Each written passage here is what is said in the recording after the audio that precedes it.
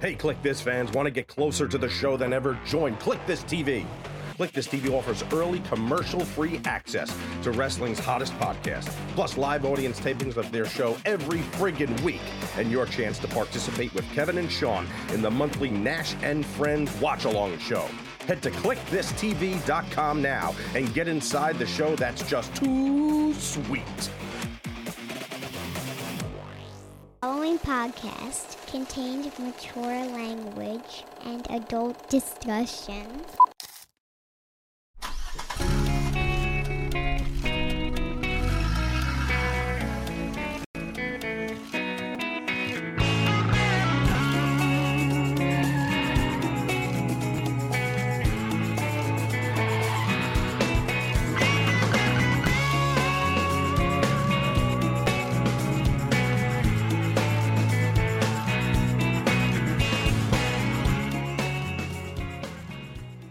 I still enjoy watching it every week. I watch the Open I do too. like a mark. I always smile. It's so great. Kevin, I by the way, just click this, the Kevin Nash podcast. He's Kevin, I'm Sean. If you're looking for someone else, probably number 1 through 4 on Chartable, not us. I know some people owe you money, but does China owe you any money? Well, it's funny you say that because, there was all this kick the can, like debt ceiling, and we're gonna default on our national loans. And then I opened my phone today and I go to Google, and like the third thing down is that China is going to default the trillion dollars in debt to the U.S. bondholders. Which they've defaulted since, do you know the year? I'm going to get it. Steve, scroll down. I'm going to give you the year.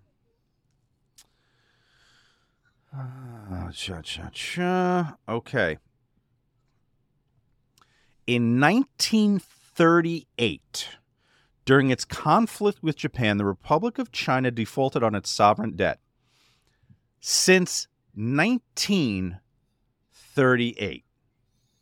Now, in 1987, if you scroll down further, Margaret Thatcher wielded her mighty power and forced it and said if they were going to participate in the UK's capital markets in any capacity, they would have to come to an agreement and settle the debt.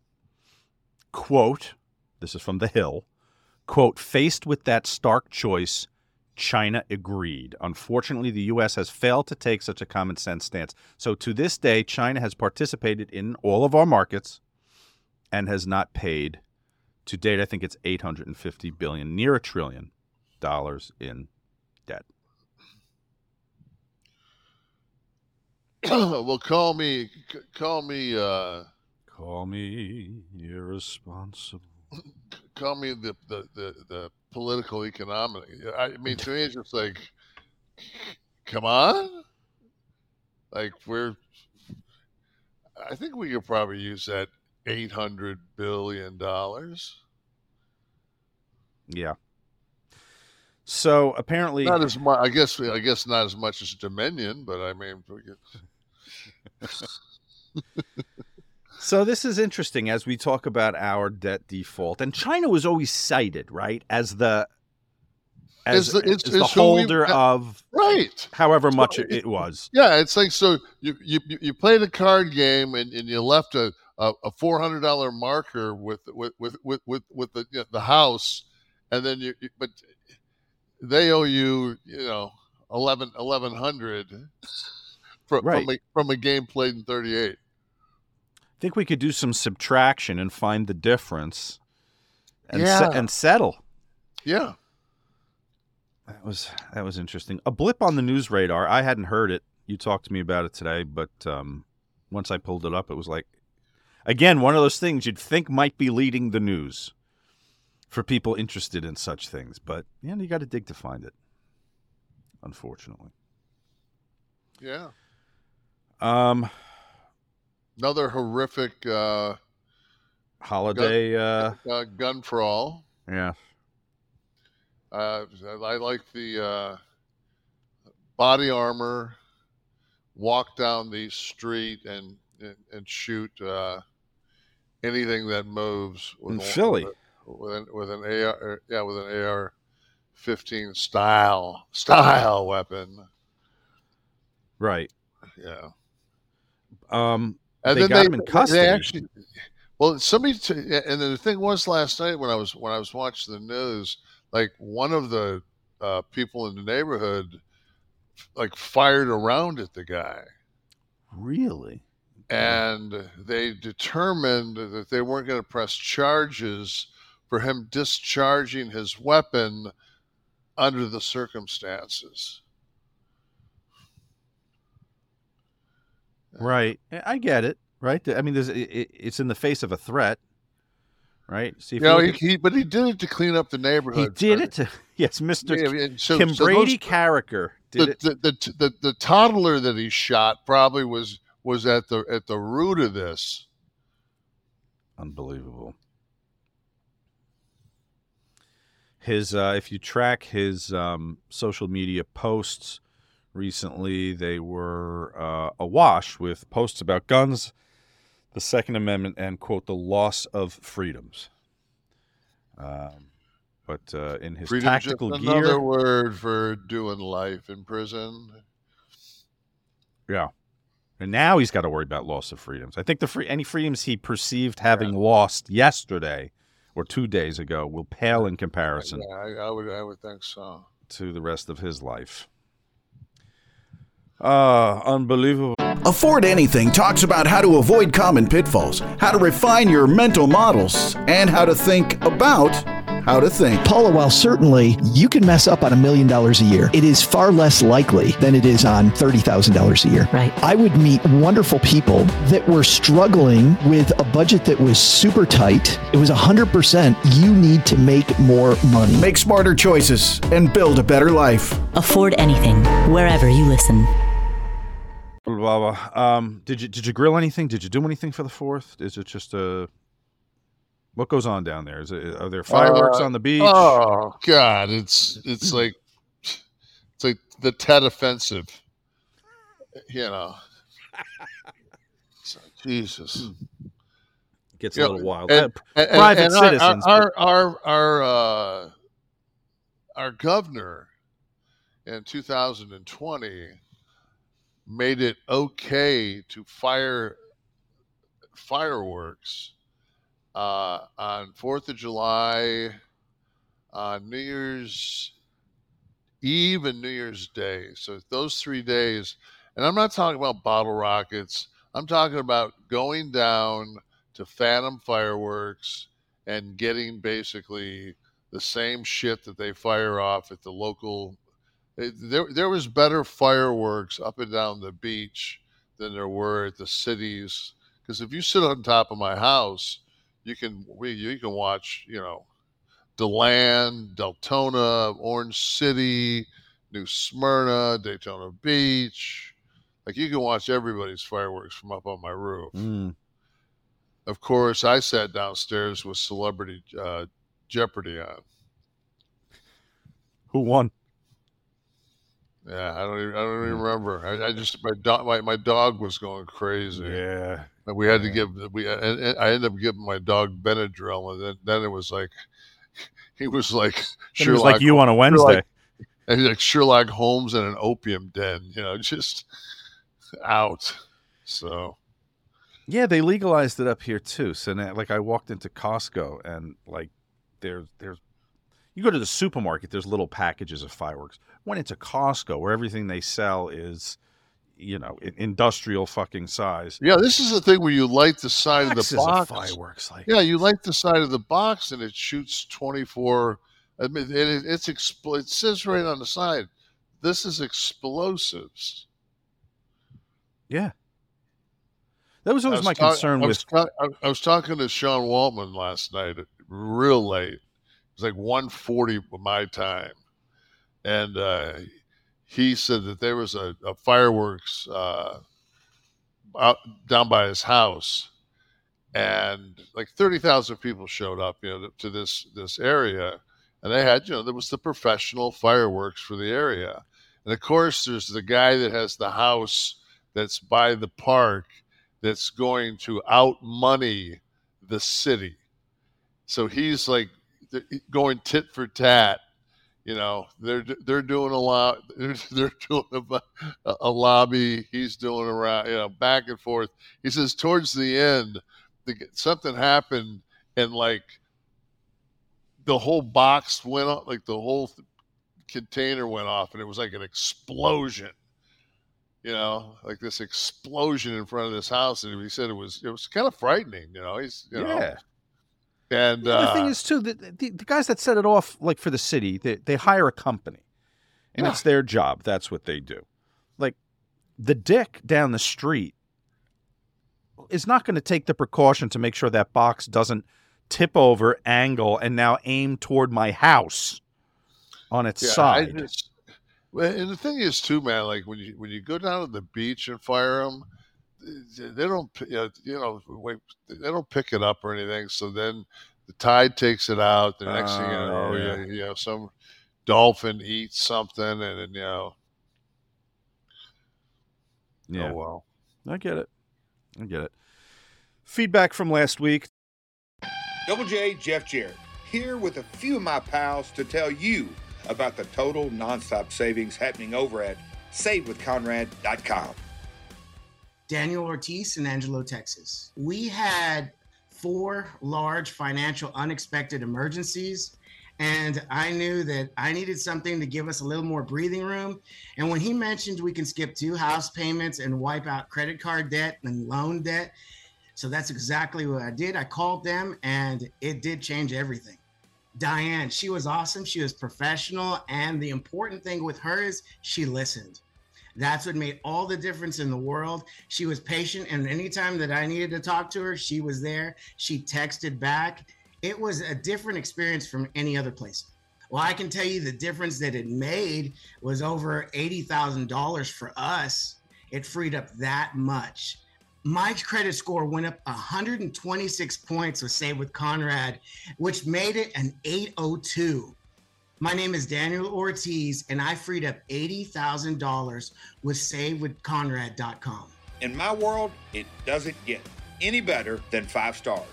Find out how much money Conrad and his team can save you by strutting over to SaveWithConrad.com. So right now, strut on over to SaveWithConrad.com. NMLS number 65084, equal housing lender. Woo! Tommy Damon.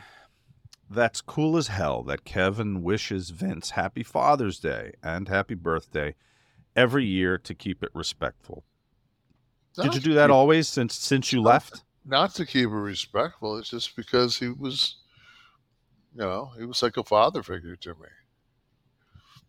And you've done that always since you left? That I remember. Yeah. Official, especially as we've gotten older, I always make sure that, I wish him a happy birthday. And when you see each other for when they used to have you come down for stuff, does he always give you time? Does he always stop and talk? Yeah, we always, yes. That's cool. Yes. I think he knows, that I generally, when somebody generally likes you, and I know he knows I generally like him as a human being. Plus, we're both muscleheads. I mean, we within 2 minutes, we're talking about lifting. Oh, yeah. Zubaz, you put the Zubaz on and you just start talking about benching. He's still, Vince is still belt squatting 1,000 pounds. I mean, he's still he's insane. So. Hey, did you watch, this just came to me. God, I'm going to forget what it's called, but it's a documentary about American gladiators. That's just I didn't see the Netflix one, but I saw the 30 for 30. No, there's a Netflix, like a multi. I know the 30 for 30 is pretty damn good because it goes more into the guy that created it, the guy that was the Elvis impersonator. Yes. Yeah, it goes more into him. I was gonna watch the one that was on Netflix, but when it started, it was kind of covering stuff I had already seen. So I went into Black Mirror. Mm-hmm. Have you seen any of the Black Mirror? No, it's an anthology series, right? It's right. So I started. Wes just got a boner again. Yeah, God, you guys with you. So I watched. So the first one is called Awful. What's her name? Awful Olivia or whatever it is. It's got Selma Hayek. Awful Joan. So the first one's Awful Joan. Smart. It's just really smart. It's there's a catch where she goes to her lawyer and she asks how is this possible, and the lawyer explains how it happens. And I'm not going to give it away because it's just like it's what we all do with our lives. And then the second one is this young kid with a young white dude that is in Scotland, and he has a young black girlfriend that's American, and they do indie films, and they go into this town. It's this barren town, and she's walking around. She's like, "God, it's so beautiful here." And he says, "Well, there was this murderer here." And they go into this whole thing, and it has a bunch of twists and turns. That goes, but just berserk sideways. And then I said, you know what? Let me just watch this last one. And the last one was my favorite. It's these two astronauts, and they go in and out of like. I just want to say, but the third one of the three that I watched, the third one was. Beyond the Sea is the name of it. It's got the cat from Breaking Bad's in it. Oh, it's Aaron Paul and Josh Hartnett are the two astronauts. So this is the most recent season of this you're talking about? This is season 6 that I watched. Okay. Thinking that I was watching season 1, then I went back and watched episode 1, season 1, and that the basic premise of that is they kidnap the princess of England, and the prime minister has to have intercourse with a pig on closed circuit television, and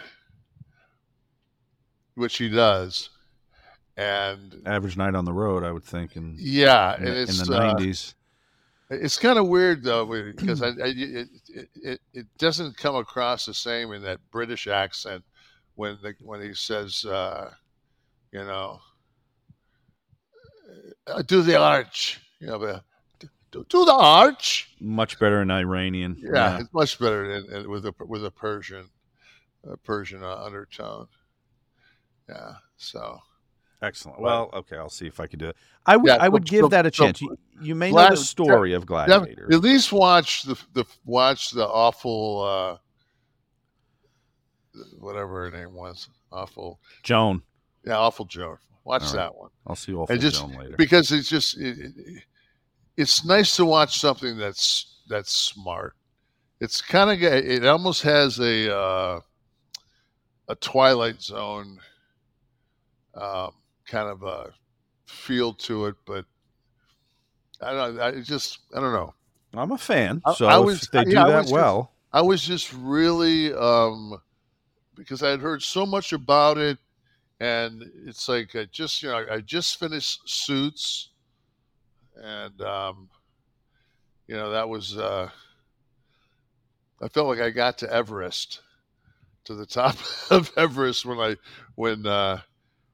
he knocks on 206 and she opens the door and everything's good. So you got through, was it 47 seasons of that? What was that? 8 seasons, 13 or 16, 13 to 16. It was like 135 episodes.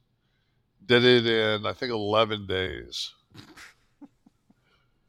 Got to be a record of and it's like 48 minutes an episode. So were you a fan? Uh-huh. You got to put time. I mean, you basically got to put 8 hours in a day. Yeah. Not happening. So it's go to the gym, and then you're in. You're starting right away. 6 o'clock, 7 o'clock. It's dinner and then Suits. Suits. And then usually I'd be like Tamara and I watch a couple. We'll watch some news. We usually watch. Did she get hit with any of the Suits shrapnel, or she avoided it completely? Oh no, she sat through a few, and like I told her, I said, this isn't it's not Sorkin where I said you can pretty much plop in and have somebody kind of just feed you. And I think there's a drastic drop after season 6. It's not. It was time for it to end. All right. Yeah, it happens. It was time for it to end. Were you a fan of the horror sci-fi anthology, like the either Twilight Zone or what was the other one? Outer Limits. That was the other black and white one back in the. I like the Outer Limits. Yeah, Tales from the Crypt. That was in the 80s. 30 seconds, we will take control of your. That's television. right. That's right. Horizontal and the. Yeah. You're welcome to the Outer Limits. The one I loved, just because of the eeriness of the opening, was this one called Tales from the Dark Side. It was in syndication. It used to come on like Saturday nights, like 7 o'clock or something like that by me. And the opening, the music and the voiceover was so creepy. Steve, give me a little Tales from the Dark Side open, will you? I can't remember if the stories were, because I was a kid, so I guess everything was. One that I used to like was Darren McGavin was on a show called The Night Stalker. Absolutely. Yes. Oh, I was probably, I was probably in middle school when that came on. Yeah.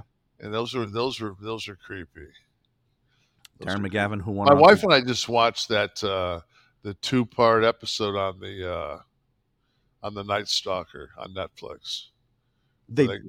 Oh, there it is. Oh.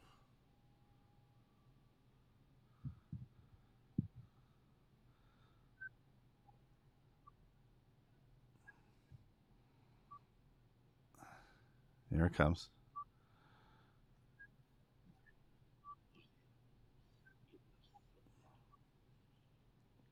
It used to be.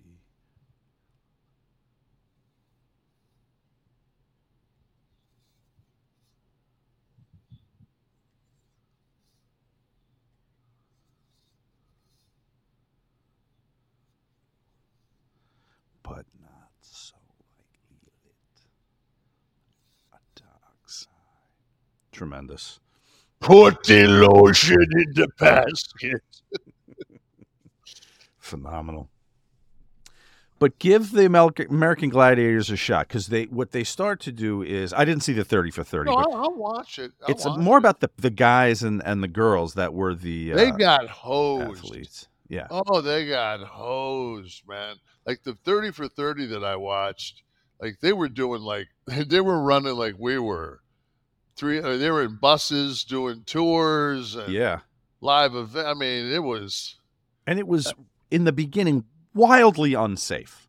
I mean, they gave no consideration to protecting anybody, really. They just come up with an idea for a game and just try it. Yeah. Yeah. You guys have the contestant run by and the gladiators will throw axes at them. Okay. Yeah, let's give it a shot, see what happens. Official Fingers MC, I genuinely think I could have carried on smoking weed. Got diagnosed with temporal lobe epilepsy, so weed messes my head up. I wouldn't have battled alcohol and heroin addiction for 21 years of my life. I'm clean of any drugs now, but I do enjoy a cheeky God pint bless you, brother. When I'm out with the missus. Keep up the good work, fellas. Best podcast around. Yeah, had that THC stigma never been there, and people just had a joint as a fucking alternative legally, who knows what people wouldn't have. Yeah. They always called it a gateway drug when I was a kid. You know, they were talking about, well, Pod, you may think you're just smoking a joint with your friends, but that's a gateway drug. And they said it exactly like that. All with the Tales from the Dark Side theme behind them. Because everybody knows that if you get stoned, and you enjoy that feeling, You go right to heroin. I mean, no, you go right to cocaine. Oh, Because yeah. because that's what, like, wow, man, listen to that guitar solo. I'm sorry, I can't. I'm grinding my teeth over here. Like, oh man, come on. That's like I used to always say. Like like dudes would be like, man, what kind of music do you like? And I'd be like, well, like like Isley Brothers, some Jeffrey Osborne, back in the day, a little Taste of Honey, little Barkays, and they'd be like, "Why do you? I don't understand." Like, I'm like, "Well, don't you like you make love, right? Like you listen to music when you make love. Like that's like the time when it's the most important is when you."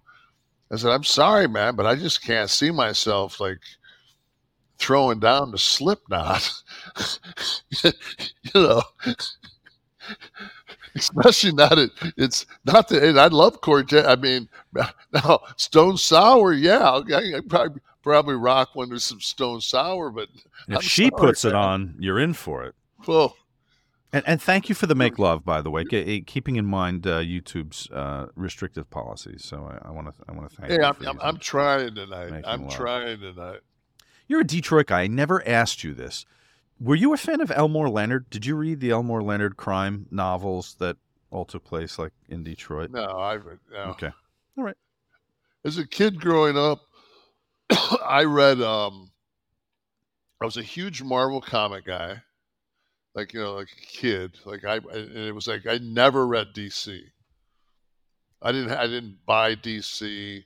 And this is back when you would go to the grocery store and you'd put a dime on one side and 2 pennies on the other, and you'd push it in, and the comic book would fall, Yeah. And then, or you'd go up to West Grange drugstore, and they had a rack, and they had all the I remember, like, you'd get your allowance. I used to get $2 for allowance, so I would get, I would always buy, like, my favorites were I'd always get Captain America, Spider-Man, Fantastic Four, and then it'd be like, all right, it's like I'd look at it like, okay, I'll get Hulk, I'll get Iron Man, because they're only 12 cents.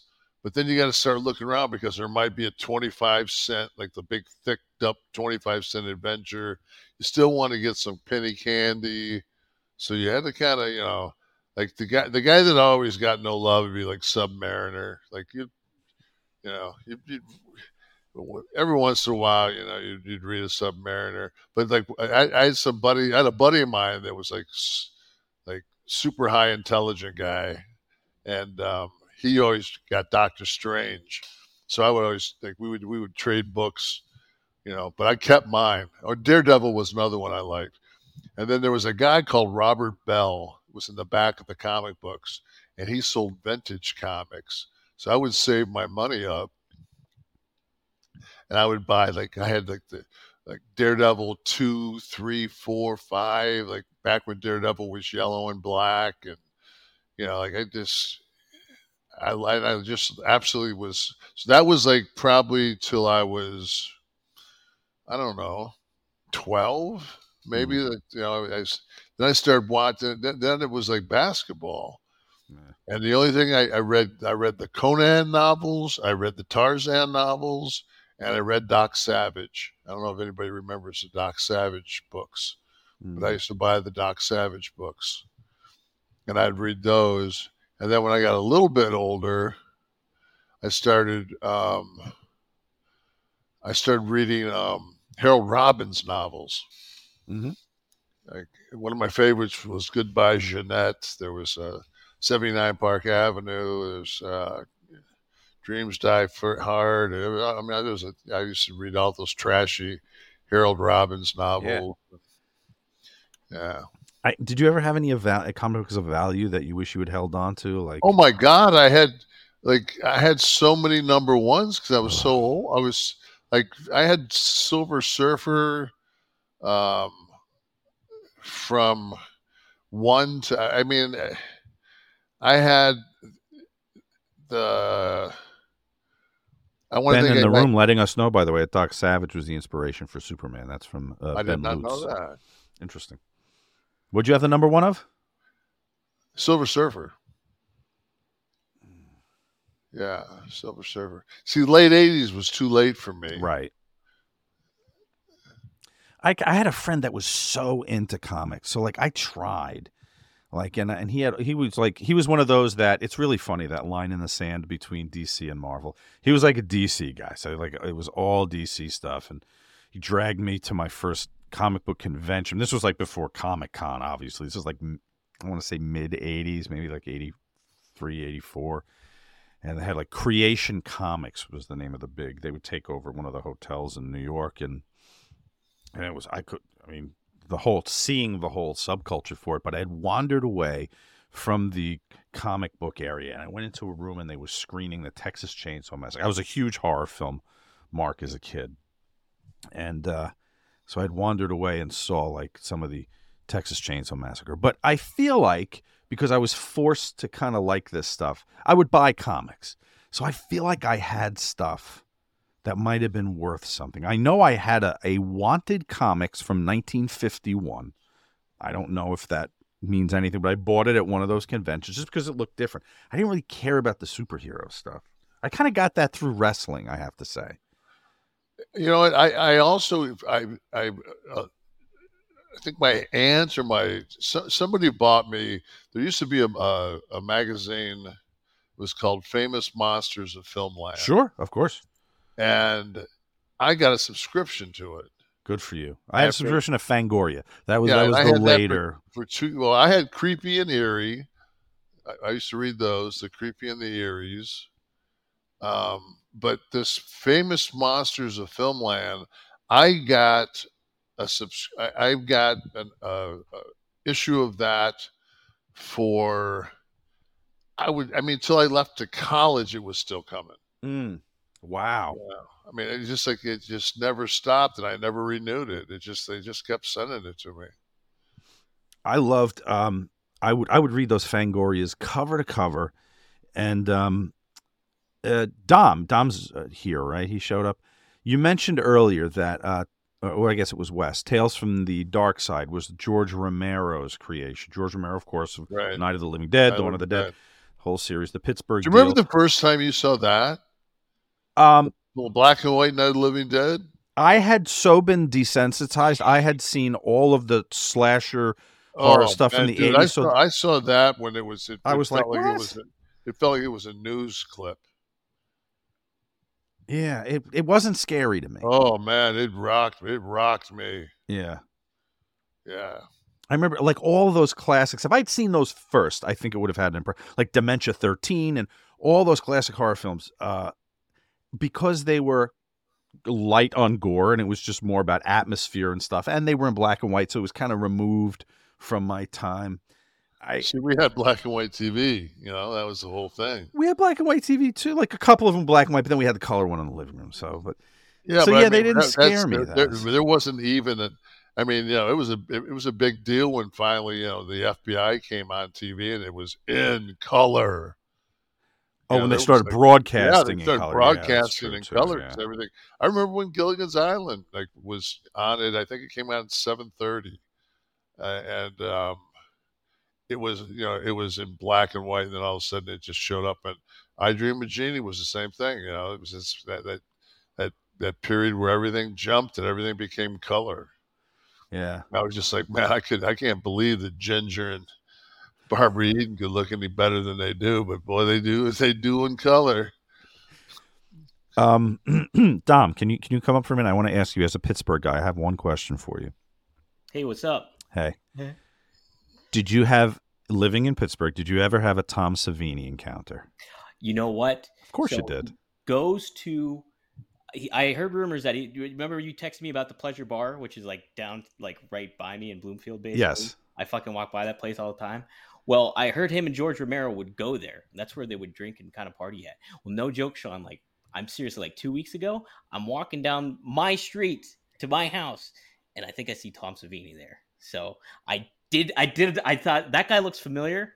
He looks super familiar. And as he's walked by, I was like, wait a second, I think that was Tom Savini. And I'm sure. Absolutely. See, So, You're a local. You get to enjoy that stuff. there you go. Tom Little Savini, Tom Savini, and Stephen King, my childhood idols. It's absolutely why girls didn't talk to me, and I had to play cards instead because of things like this. Phenomenal.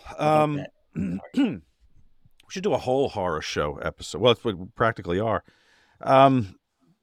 Extreme King says, I'm glad Kevin said what he said about the Tiger Driver.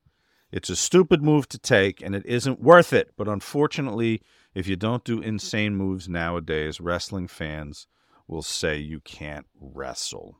We're going to get to that in a bit. So hang on there, Extreme King. Fred Hill.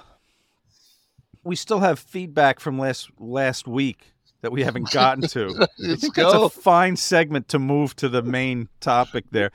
Punk Metalhead says Steve should have to do the next show locked in the stocks from the Middle Ages for fucking up the audio.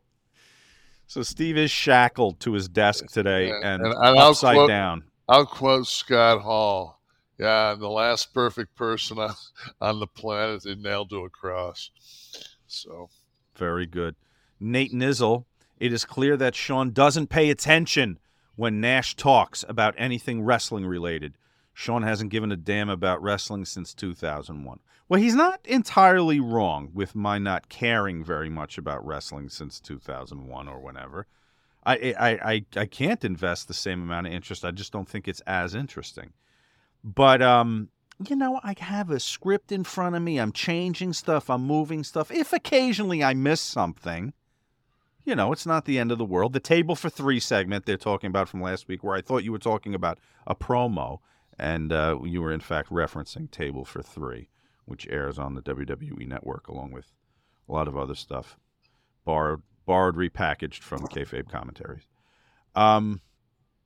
WWAEW Marvel Fans says, quote, L.A. Knight is a ripoff of The Rock, yet you're the same guy who literally ripped off The Wizard of Oz. You're just a bitter superstar from the past, slamming new talent down on the ground. I'm obviously absolutely disgusted by that awful take coming from someone who I respect. This has to be a work, right? Because the Wizard of Oz sends him off at the end, and it's like a little cat that looks like red buttons. So there was no guy there was no 7'5" guy with a dunce cap on that was the Wizard of Oz. See, that was my entire. And on top of that, I wasn't the Wizard of Oz. I was Oz. That's true. You were the whole damn city. I was Oz. When you saw underneath when I came out, it just said Oz. It didn't say the Wizard of Oz. So I was Oz, and as I've said a million times, I was an actual geographical region that didn't exist in anywhere but the film. So you go out there and you play a geographical region, and I'm putting over Scarface and The Crow, and I'm pulling off a geographical region, a whole fictional city. Unbelievable. And guess where that yellow brick road led? Yeah, that's right, buddy. The Happy Trail. Right up the old mid-sagittal plain. Guys out there, if you like what we do here, if you like this podcast, we see a lot of great comments that you do on YouTube and Twitter, and it's so appreciated because what we do is different. It's a bit of a risk to say we're just going to come on and not do what all the other wrestling podcasts do. Or come on and not have any idea what we're going to talk about. Where we're going. Oh, and you listen on Apple. I know a lot of people prefer the audio for their commutes and stuff, and that's cool. Why don't you leave a positive review on your Apple podcast gimmick or whatever your podcast outlet is? I say Apple because it's about 60%. If you like us, of our market, or 50%. Bury us. If not, go listen to something else. But because we've had the same 3 reviews for like a year, and they're all 3 negative. It's so like, funny. I don't know how they sort them for some of these sites that we're so easily hateable. It's just, that aggregate data. But in the beginning, before we shed our audience that did not belong here, before we threw the people out of the club that didn't belong inside, people would post negative comments when we first started, and they didn't like political discussion or our take on a particularly. So they would flame the whole show with, F this, 1 star, blah, blah, blah. But some of these sites that aggregate those reviews for Apple, like they sit there on the top. And I know I read the many comments on Apple, the very nice ones. Went through a whole list of them today. So please continue to do that. And maybe some of these sites that don't want to. Why are we hated? Why are they skewing the audience against us? There are plenty of comments they could lead on their site with Chartable. Kishman took us Chartable. But it's these 3 comments from a year ago. 53 episodes, by the way, ago. We're gonna have a new segment. Yeah. The new segment is I get to blast somebody for impersonating somebody else. Okay. So you want to go into this week's segment? You have it already? Oh yeah. And you and I talked about it. We both watched Robert Kennedy Jr. With Bill Maher. Yes. And I just want to say this. If you're going to run for president, Robert Kennedy Jr., you cannot, impersonate Katharine Hepburn on Golden Pond. Okay? Can we have a little bit of it, please? Go ahead. I think it goes something like this. So, right there, I tried to get Sirhan out of jail because he shot the brother, and Merck and Pfizer didn't make the vaccines. It was the military complex. I've got 20% because I am the only other person running, and everyone hates Joe Biden because he's been assassinated. Shut the fuck up. What is the condition called? It is, let me look here. There's got to be something. It's called Spasmic dysphonia he has. Is that what that is? Yes. I just thought it was his voice. Involuntary movement disorder. Oh, he's not doing that. That affects voice. The ABC News. I don't know. Oh, and the organization Dysphonia International, dysphonia.org. So are we really gonna put somebody? I'm sorry, Chris Christie. Finally they dropped, and now he's going after Trump. That's great. Sorry, nobody that heavy's getting in the office. I mean, that ain't happening. And people are like, "Oh, Trump's having." Hey, there's a difference between a 200-pound girl and a 400-pound girl. Okay, number 2. Taft was huge, but this was before television. Nobody is going to listen to Kennedy. And I didn't realize he had a condition. I just thought that's how, because he hasn't been anywhere in so long. I haven't heard the guy speak. I just know that it was chalkboard, fingers on the chalkboard. Right. So, my apologies to your condition, but geez, dude, you're still this everything on earth being a conspiracy. Yeah. All right. So too heavy. Chris Christie, too heavy. We're saying that. Too heavy. Are we still at the time when I had this discussion yesterday with someone? Are we still at a time where like, I mean, we had a black president, which I thought would break all That was like the Yeah, atomic what he bomb did- on barriers to. What he did was he went 8 years without a scandal. His family went without scandal, and the uh, the people that want to press the critical race theory said, like, hey man, like this is bullshit. Like, we can't have some black man running the country and not causing any trouble for 8 years. Like, this is really making us look bad. So we got to do what I got an idea. I'll go over by his house with some weapons. That's what they just got. Some idiot that was at the January insurrection. They just arrested some guy at Obama's crib. Come on, man, really? I don't know. Will we have an Italian president? Will we have like ethnic presidents? You know, someone born to a Polish immigrant. Like, is it fair game now? Is the field leveled?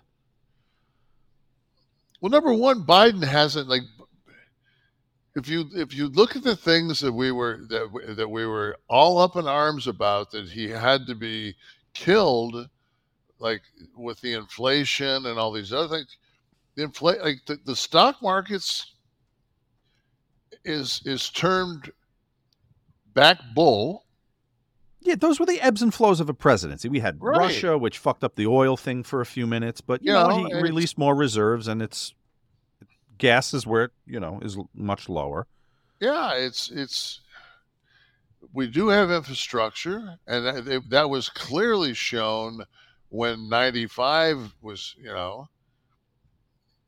I-95 caved in, and they said that would be months before that thing was fixed, and that thing was fixed in 10 days. Mm-hmm. Enough to get, like we said, enough to get transportation back and forth, up 95, which is a pretty significant road, hub for commerce.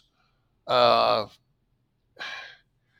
mean, really, when it comes to it's like it's the 4th of July, and I'm watching the news, and like just out of nowhere, somebody says, and they found a small bag of cocaine in the West Wing, but the Biden family wasn't there. And I'm thinking, so wait, but Hunter was there earlier to pick up his dad, and he dropped like an 8-ball. Like wait, what is that? What's the angle? Yeah. Yeah, like, who's to say it wasn't there from, I mean, the story I heard was that Trump has to wear a diaper because he partied so hard during the Studio 54 days, he blew his shit out. So, but I will say this: I watched a clip, and they were talking to golfer John Daly, and John, they said, what kind of a golfer was Trump? And John Daly said, Trump hits a good ball. He says, yeah, but I heard his best thing he pulls out of his bag is the pencil. He said, oh, no. That was Clinton. Clinton was the guy that changed the score. He says, Trump's a pretty good golfer. So there you go. I don't know why I threw that in there, but well, interesting. I'm a Daly fan. I didn't know that. I mean, he's got kind of a Charles Barkley swing to me, but obviously he hits the ball. It's the midsection.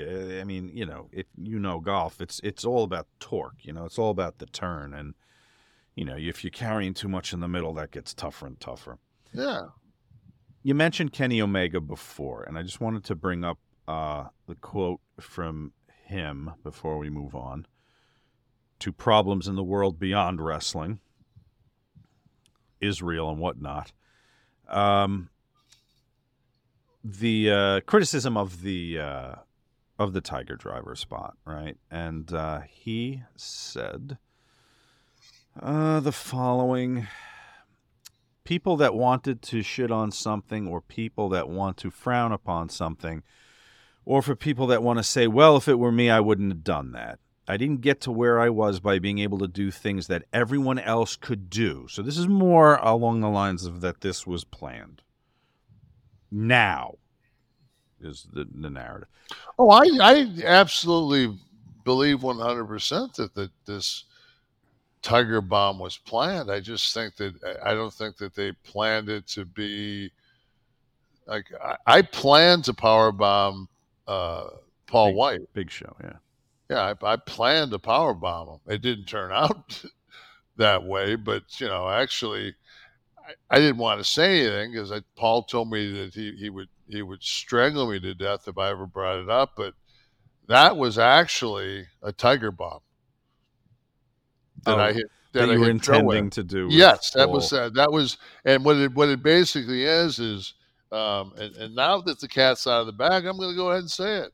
It's the world's largest Tiger bomb. So Kenny, I get it, man. There's a lot of people that can't do that move, but in that ring that night was over 800 pounds, and we pulled it off to perfection.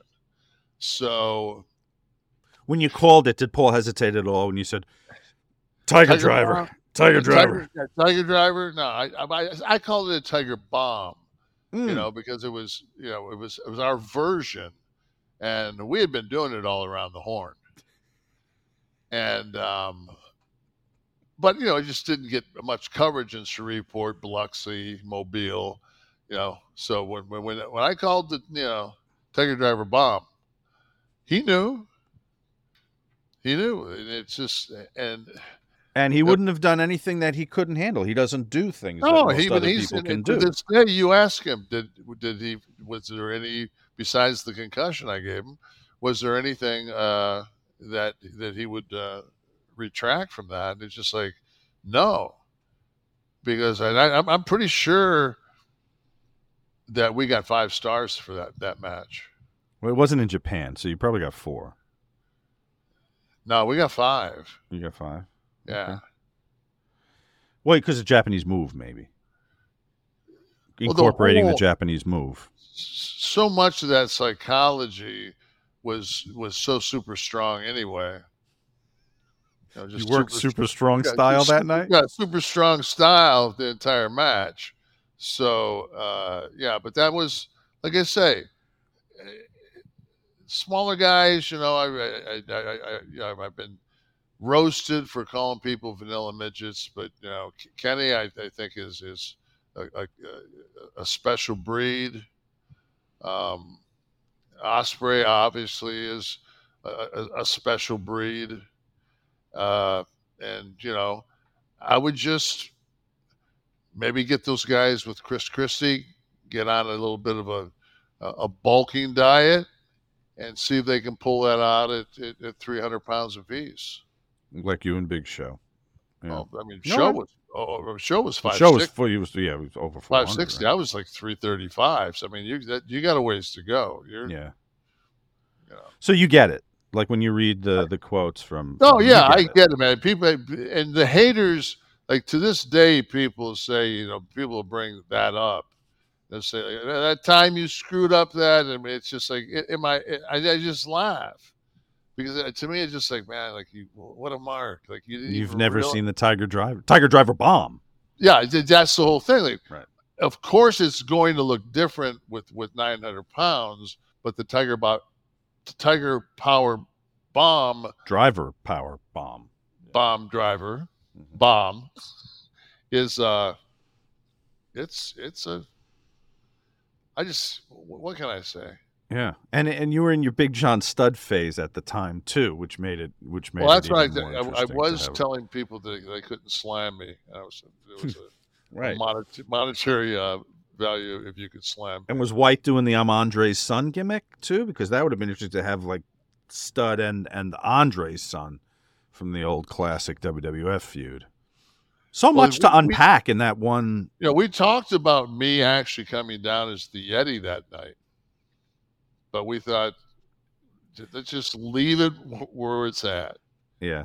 You don't want to give them too much. You got to keep them. Especially when you're doing it from O'Hara Arena in Dayton.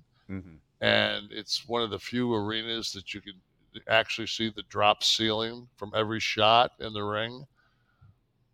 Any basketball hoops in the background, like the? No, but I played a high school all-star game in Dayton, Ohio, at the O'Hara Arena back in '77. So, really? Yes, and it was a shithole then. Right. You know, another wrestler mentioned you this week. Tiger Power Bob. Driver. Guys, are you working on the shirt? I hope the crew is supposed to know when they hear gold to start making the shirt. Bomb Power Driver, Bomb Tiger Bomb. You need an animated Nash throwing Giant down on his head. Another wrestler mentioned you this week, positively. Your boy Alex Shelley. Someone asked. Finally, I see somebody likes me. Someone asked him what he learned from being with you for like a year, right? You guys were together. Yeah, we were together for. And this was his response. This was on Twitter. I know the guy that asked him this question. Not that we planted it or anything, but on the Click This podcast. And he always has high praise for you. Like anytime your name gets brought up or anything like that. What is some of the major things that you kind of learned from Kevin, like moving on with your career and developing? Like I learned from Kevin in life, not just wrestling, because I was with the guy for over a year, like a lot too, at Impact and then outside the ring as well. And basically, if I had to like really just encapsulate a few of the lessons I got from him, I remember him telling me you're most powerful when you don't care. And I hate to say it this way. It's not that I don't care about losing the belt. It's that I know that one day I will lose the belt, right? So I don't care what anybody says about it. Like, that's why I have the attitude I do going into these matches coming up. Like, if you can beat me, fine. I'm still going to do things my way. I understood working with Kevin too, that there is something sublime about wrestling as far as connecting with the audience. The audience sees through a lot of bullshit.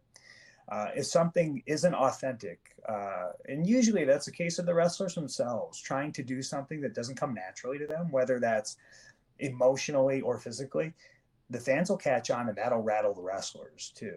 So he said the best way to be successful is honestly go out there and entertain yourself. Do what comes naturally to you. Do what you think is going to be cool or different or interesting or easy or fun. If you can do those things, then it parlays with success. And I do agree with that completely. I mean, there's way more lessons than that, but those two I thought were quite paramount. Plays right into what we've been talking about with doing something authentic rather than impersonating, right? Well, and that's the whole thing. It's just like there's so many people that agree that that LA is doing the Rock thing, a Rock / Austin, and it's just. I mean, the guy's been in the business for like 10 years. I mean, he was in like why didn't he get over anywhere else? Well, wasn't the thing that he was going to be let go, or he said he feared being let go last year? I've always said that if you're not over in 3 years, you're just not going to. It's just not probably going to happen. That used to be. Then I would go down to NXT and I'd ask a guy, I'm like, how long you been here? He'd be like 4 years, 5 years. I'd be like, this is before NXT was like had its own show. That's just these guys were like in developmental for 4 years, 5 years. I'd be like, but and the whole thing too is it's really easy when you're 6'10" and 305 pounds, drug free, to say, yeah, well, I made it. Of course I made it because I was the biggest human being that was in the business, and Vince loved size, and we had the feds down our back. So, but just because the stars align right for you, you know, the stars align right for Kenny because he didn't get paralyzed. There's a lot of luck in what we do. I'm just not going to take all the assets that I've gathered in the last 30 years and go to the roulette wheel and put it on double green 0 and give it a spin. Because that's the plan. Yeah, that to me. I'll put it and I'll just continue to put my money in my little Berkshire Hathaway Class B stock. And I think anybody that's been watching this show, I think I brought it up at around 270-ish. I don't know what it closed at today, but I think it's around 343. So I don't know. If you're out there and you're making 10, 12% on your money, hey, God bless you. And if you're not, and you're worried about what kind of wheels you got on your car, have a good life. I have no segue for this, but in the Israeli-Palestinian conflict is nothing new. But it's kind of to me, it's the kind of the barometer of when shit is going to really start to percolate. Like when it gets volatile. When the Middle East, when the Palestinians and the Israelis, when it starts, because my wife and I, like my wife wants to go to Jerusalem, and I've been, and she's like, that's someplace I really want to go on this earth before I die. And we always so we keep a very close look on the Israeli situation. Well, right now would not, if you were playing Stratego, there's way too many bombs out there. So it's like, no, we're not going to go. But this is the first time, right, when you and I were talking about this, yeah, that we were, that there was an actual news clip of the conflict. And it's usually, a couple of Israeli soldiers, and there's on this other side of some burning tires, there's some young Palestinian kids, and they're throwing rocks and maybe occasionally a Molotov cocktail, where this time they were in like a wedge formation with 3 armored vehicles, and they're moving at a decent clip. They're not crawling, and they're being hit with rocks and an occasional Molotov cocktail. But if you've ever been in any situation, and I've never been in real combat, but I've been in simulated combat through training, and there are distinct sounds that belt-fed automatic weapons make. And when you have 3 of the same weapons firing at the same time, even though the belts are being fed, it's not they're not being simultaneously fired, but the sound is basically it's being reproduced. It's like if it was a marching band and they've got the big giant bass drum and they're banging that drum. Those 3 drums don't need to be hit simultaneously for you to know that those 3 drums are being hit. Right. And that's the same thing with these automatic weapons that are they're saying that they're being fired upon, and all I can hear is the Israeli automatic weapons being fired, and I'm like, this is the first time in my life I've ever seen this kind of aggression clearly displayed against the Palestinians. And we have this, and then we have this. Like, I still can't believe the guy from the Wagner Group's alive. We think. Well, we guess. Yeah. But I bet she's got a Kobe Bryant jersey on right now. Well, the comparisons between him and Kobe. He probably bailed. Do you think he's still hanging out in Belarus? I would. He's on a fucking train to Paris. That's a hell of a place to go to. It used to be in the old days. It'd be, oh yeah, Paris. Yeah, all you got to do is lay down for Adolf. They'll put up the white flag in 20 seconds. Well, I'll tell you what, man. It seems to me like they'll riot at a drop of a hat.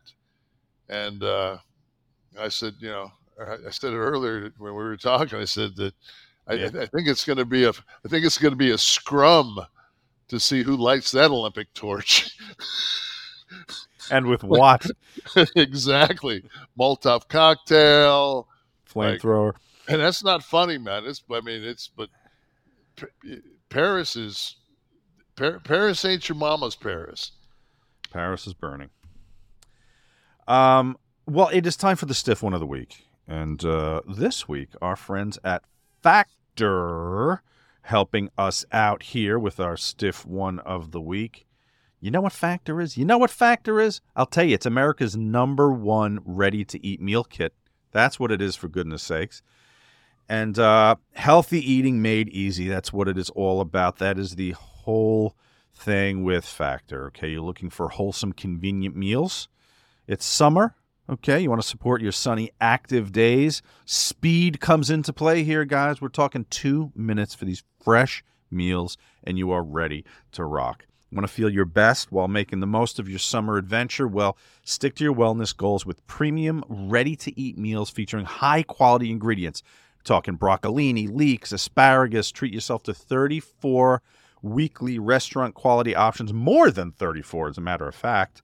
Options like bruschetta shrimp risotto and green goddess chicken, grilled steakhouse, filet mignon, ready in 2 minutes. That's the beauty here. The speed, the convenience, and the healthy ingredients. Flavor-packed options are on the menu. It doesn't matter what your particular diet restrictions or plans are.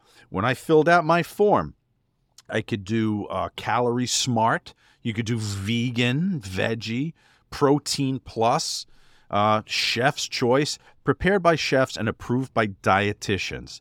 Each meal has all the ingredients you need to feel satisfied all day long while meeting your goals, no matter what they are from a dietary standpoint, okay? And listen, you can round out the meals with the snack supplies now. More than 45 add-ons, baby. Talking apple cinnamon pancakes, bacon and cheddar egg bites. Start your day with those. Or a bacon and egg breakfast skillet. So, guys, we want you to get in the game here. Head to factormeals.com/click50. You know why the 50? I'm going to blow your mind right now. Use that code KLIQ50 to get 50% off. That's right, code click50 at factormeals.com/click50 will get you 50% off. Thank you, Factor. Thank you for your product that I enjoy. And thank you for helping us out and sponsoring our segment this week. So this stiff one actually comes from our Nash and Friends this month. This is a clip of Vince Russo talking about Paul Heyman and what he thinks they can do to Paul Heyman on WWE television to make it more interesting. If you like this clip, you can be part of Nash and Friends if you go to Click This TV and join up. Let's see what he says. You know what they're asking in the chat, Vince? They want to know what you think of Paul Heyman with Bloodline.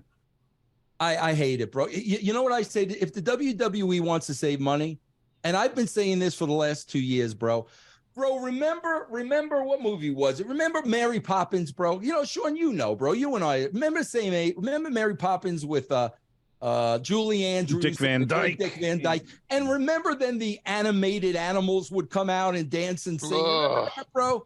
Yes. Bro, listen, here's my Paul Heyman idea. Bro, make him an animated character on the TV because he's a cartoon anyway. So have him come out with Roman, but he's animated, bro. This way, you don't got to pay him. You don't got to pay for the trans. You don't got to pay for the plane fare. Let him just be a cartoon, bro, because that's what he kills it for me. He kills it for me with the over-the-top faces and overacting and the hand. Oh, my, bro. And what does it go back to? You know what it goes back to, Sean? Nobody would act that way.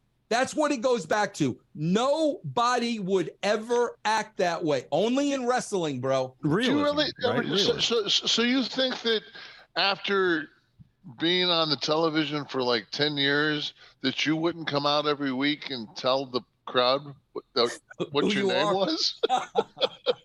Bro, it drives me nuts. Okay, here's my new pet peeve. Not even pet peeve. This makes it where I have to mute Raw.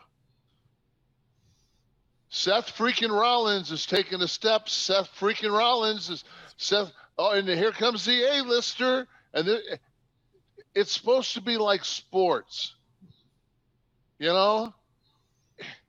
It's like, if I hear Seth freaking Rollins. I know. It's like, what the?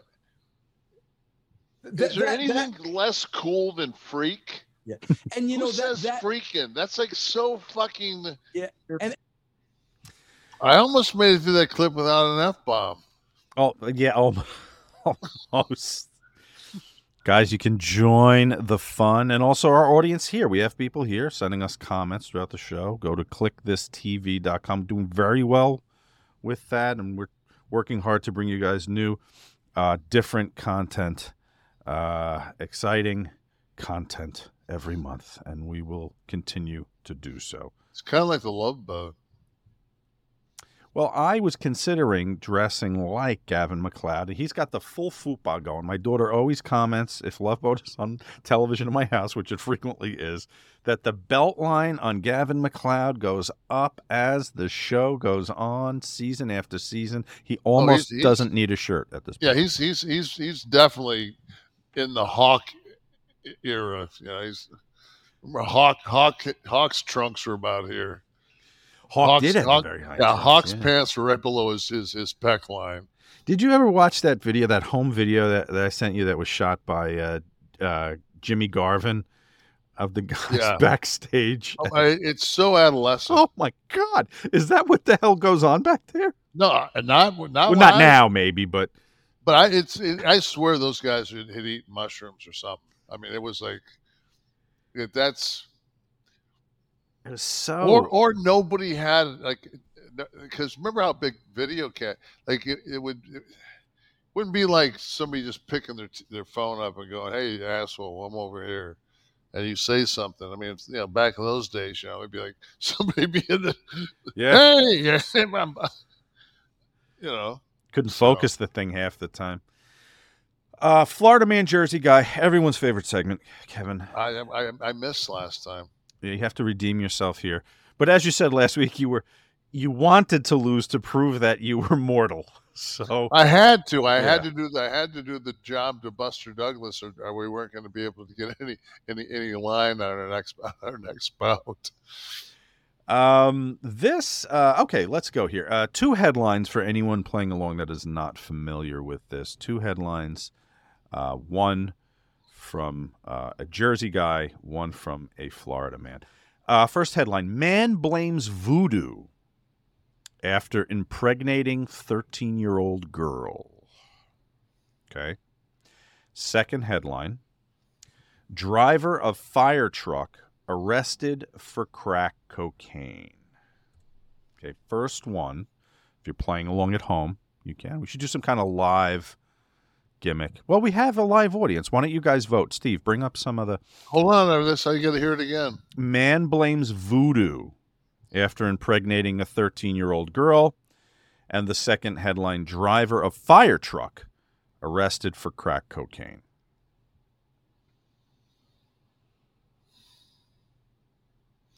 I think I stumped him.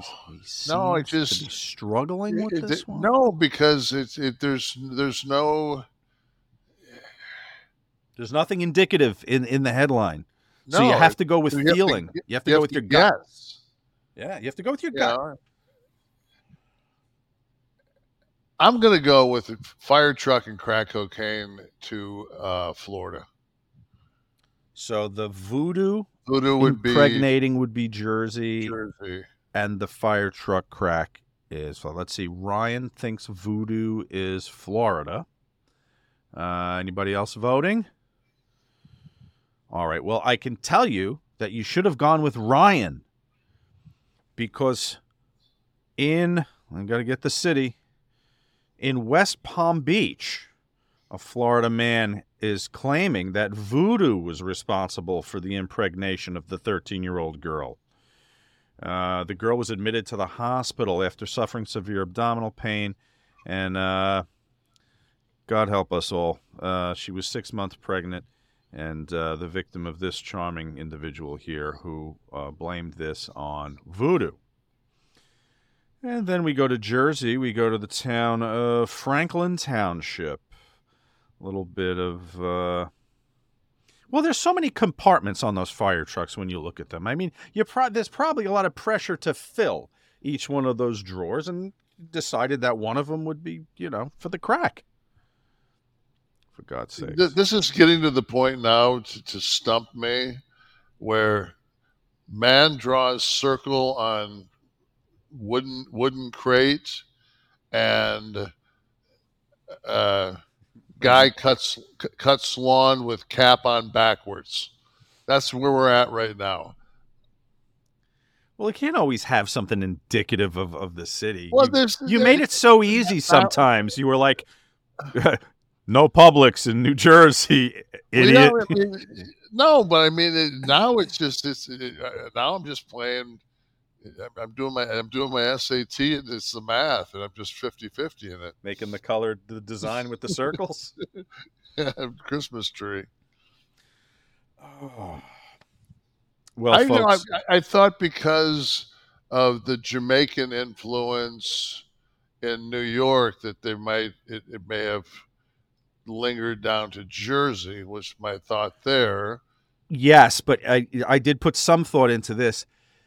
In Miami, well, this was West Palm Beach, but still in Miami, you do have a very big like Santeria and voodoo and yeah, but West Palm is like 75 miles. Well, West Palm, yeah, but I'm saying to hear the headline, Yeah. you could also go to Florida. Go to. I see. To me, when I hear voodoo, I think of like New Orleans, like Louisiana. Like I think that more of the voodoo, more of a kind of a Cajun, that kind of a vibe, which would be more of a. It just feels more New York. Yeah. Get it. Then and to me, like I don't know, crack cocaine and fire trucks is everywhere. So. That's true. They both exist, but often not together, which makes this game so much fun. But here's one I got. I've got to say this. So that I was looking for people to follow on Instagram that, just to broaden my horizons. And I found this woman last night. She's a young woman, and she's for a minute there I thought that I didn't like her. I didn't. It took me a couple. I had to follow her for a minute and listen through to realize that the first one that I listened to was sarcasm. But it's either an RN or a doctor that she's talking to from a hospital. This is in Texas, and the mother goes in at 15 weeks. And has an ultrasound done. and the child doesn't have a head. Okay? And the mother's having some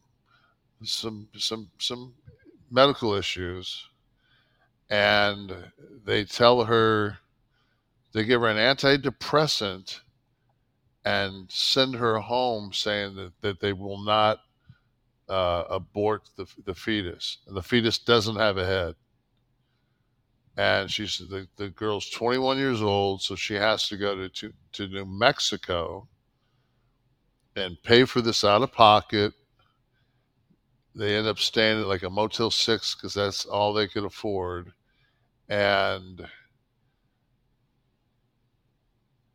they basically, she spends the night after the procedure at the Motel 6. They get up and drive from New Mexico back, and she's got a fever. Her fluids are horrible. And I mean, it's like she pretty much puts herself, her life in risk because of this Texas ruling. And she said that the girl should have went to Colorado, and she named another state, but she was saying that what the problem was that this girl went to a Catholic hospital in New Mexico. So she went to a religious hospital on top of that. And she said that they would have, like Medicaid, Medicare would have taken care of it. And I think she was in Colorado. And it was just like, and then there was several of these in a row where one was missing limbs and all this other thing. They made her go term, and the child lived 4 hours. The other was they were having difficulties.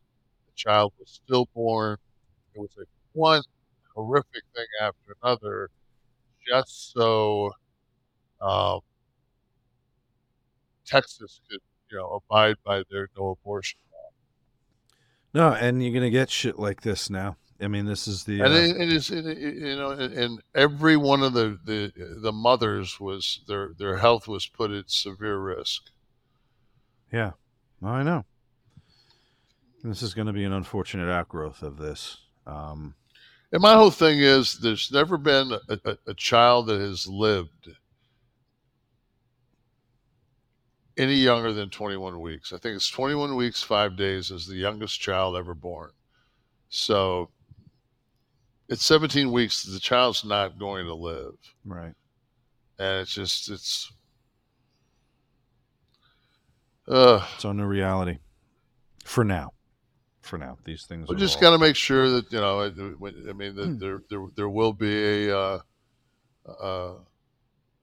but this is the thing that another thing that God forbid, for anybody that doesn't want to hear a political view or a pro-choice view, please go in the other room and practice a spinning screwdriver on your wife. Screwdriver bomb. Screwdriver bomb. I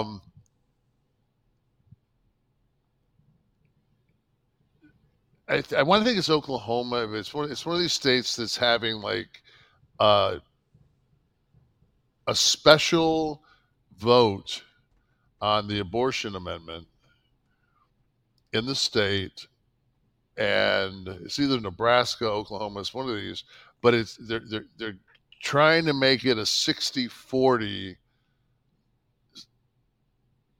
pass. Mm-hmm. Like that's what when we got medical marijuana in Florida, we had to get 61% of the vote down here. Like what the fuck is that? Come on. Yeah, I don't know how they arrive at these. Well, because super majorities. They're in charge, right? The Republicans are in charge, and they set up their super majority, and it's just like, if you're so certain that that you want to let the people speak, then let the people speak.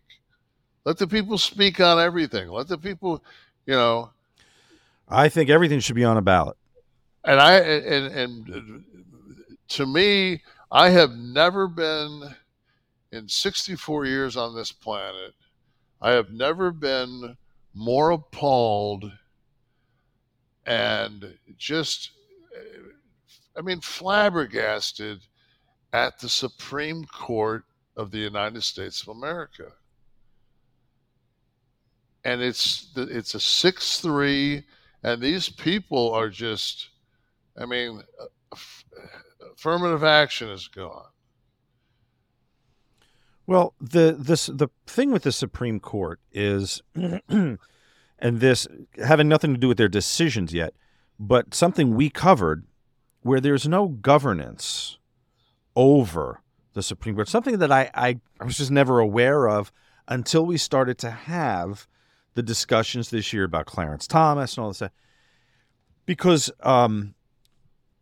judges and courts in the lower courts are heavily regulated and heavily overseen by agencies above.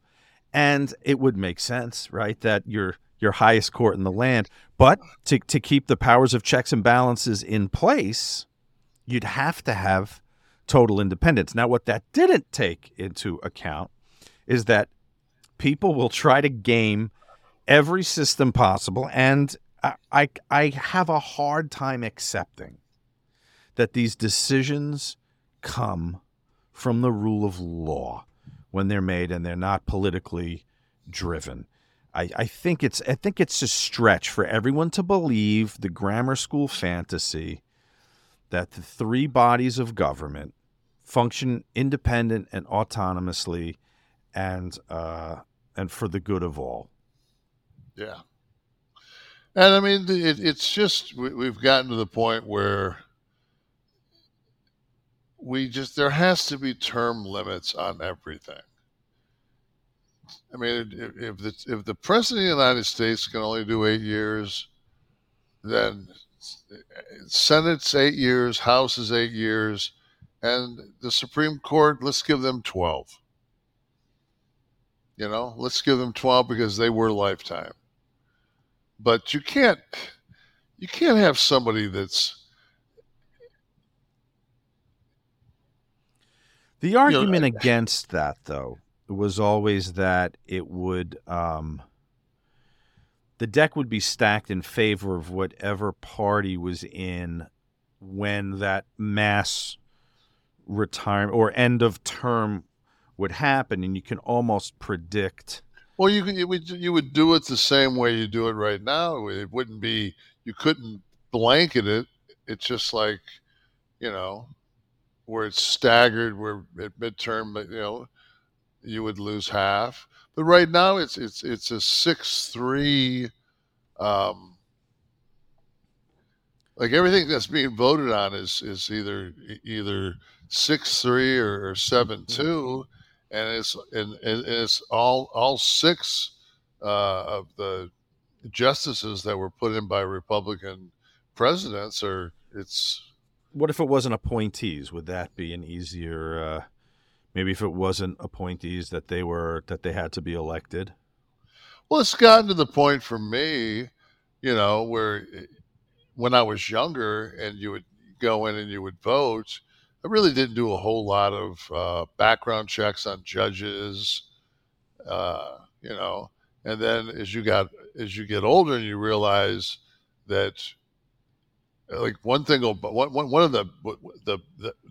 the biggest mistakes that I think Obama did was he just really left a lot of the judges, the federal judge spots vacant, and Trump went in and filled them.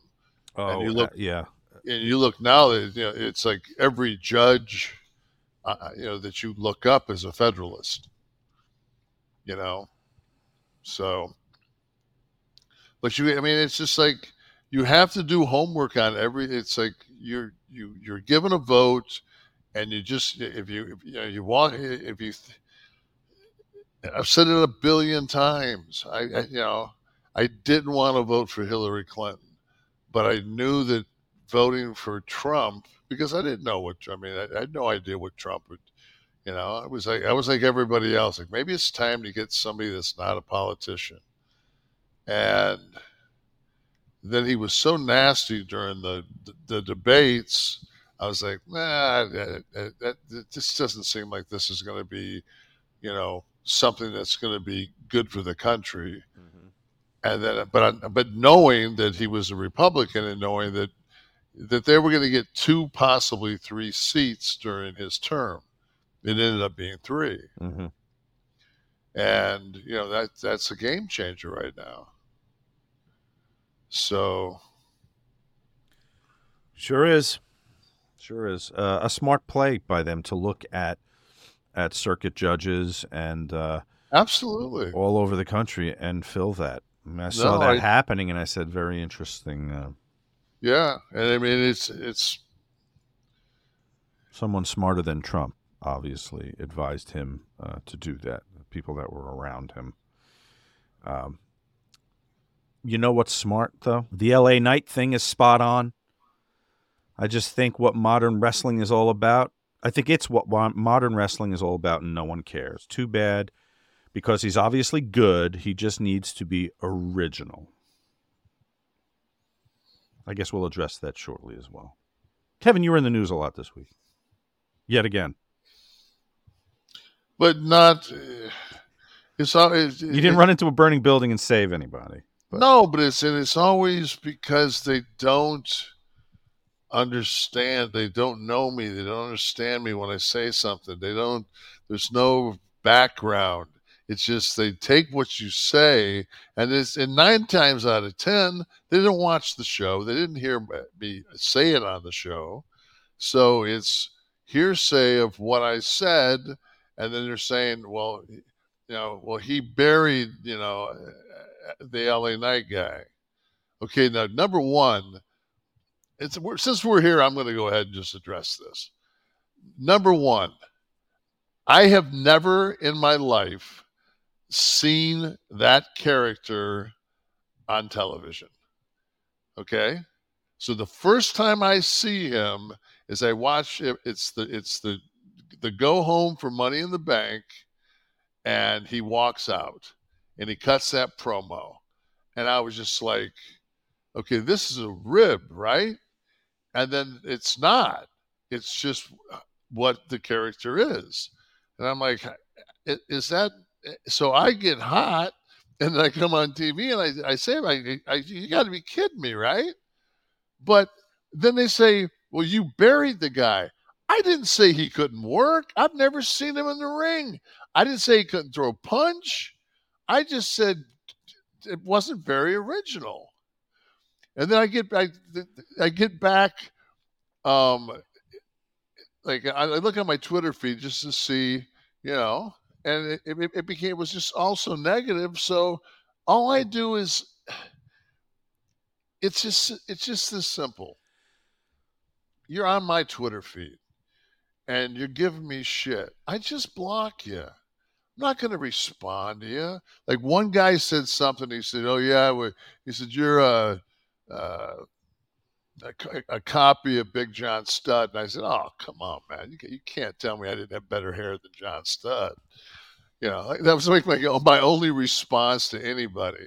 I mean, it was just like, and this is the thing. So it's yesterday, and it's the 4th of July, and again, another, my son hated the 4th of July because he was autistic. Oh, the fireworks. That loud noise was, man, it was not a good day for him. And they go till 4 a.m, and he would just, he'd have his headphones on and just, but you only wear headphones so long, then these idiots start at 4 p.m. So, I just was reminiscing and missing my son, and I definitely didn't want to watch some armed forces band play It's a Grand Old Flag while they shot fireworks over New York's skyline. It really wasn't something that was gonna grab me. And my wife, her mom came over and her brother came over, and they went up on the roof and they were watching fireworks. But I don't give two shits. I'm not going to watch fireworks. So you don't go up and join them. You stay in the house. No. Are you seen as antisocial for that? Huh? Or is it just like, it's Kev. He's downstairs. No, they know. It's like, number one, it's hot. Number two, it's loud. Number three, it's like, how many fireworks can you see?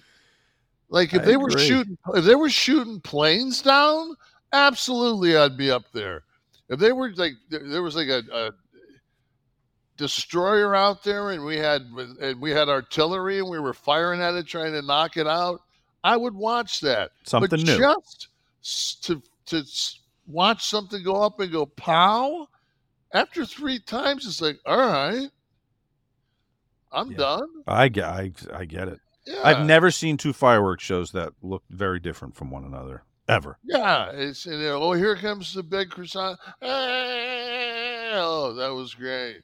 And in the meantime, let me see Shania Twain, who's like 75 years old. It looks like she backed her ass up to a fucking a sander with boots on, hair extensions, trying to look like she's 30.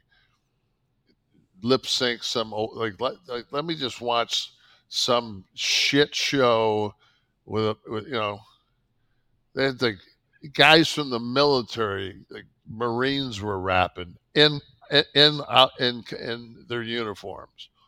And fireworks on TV.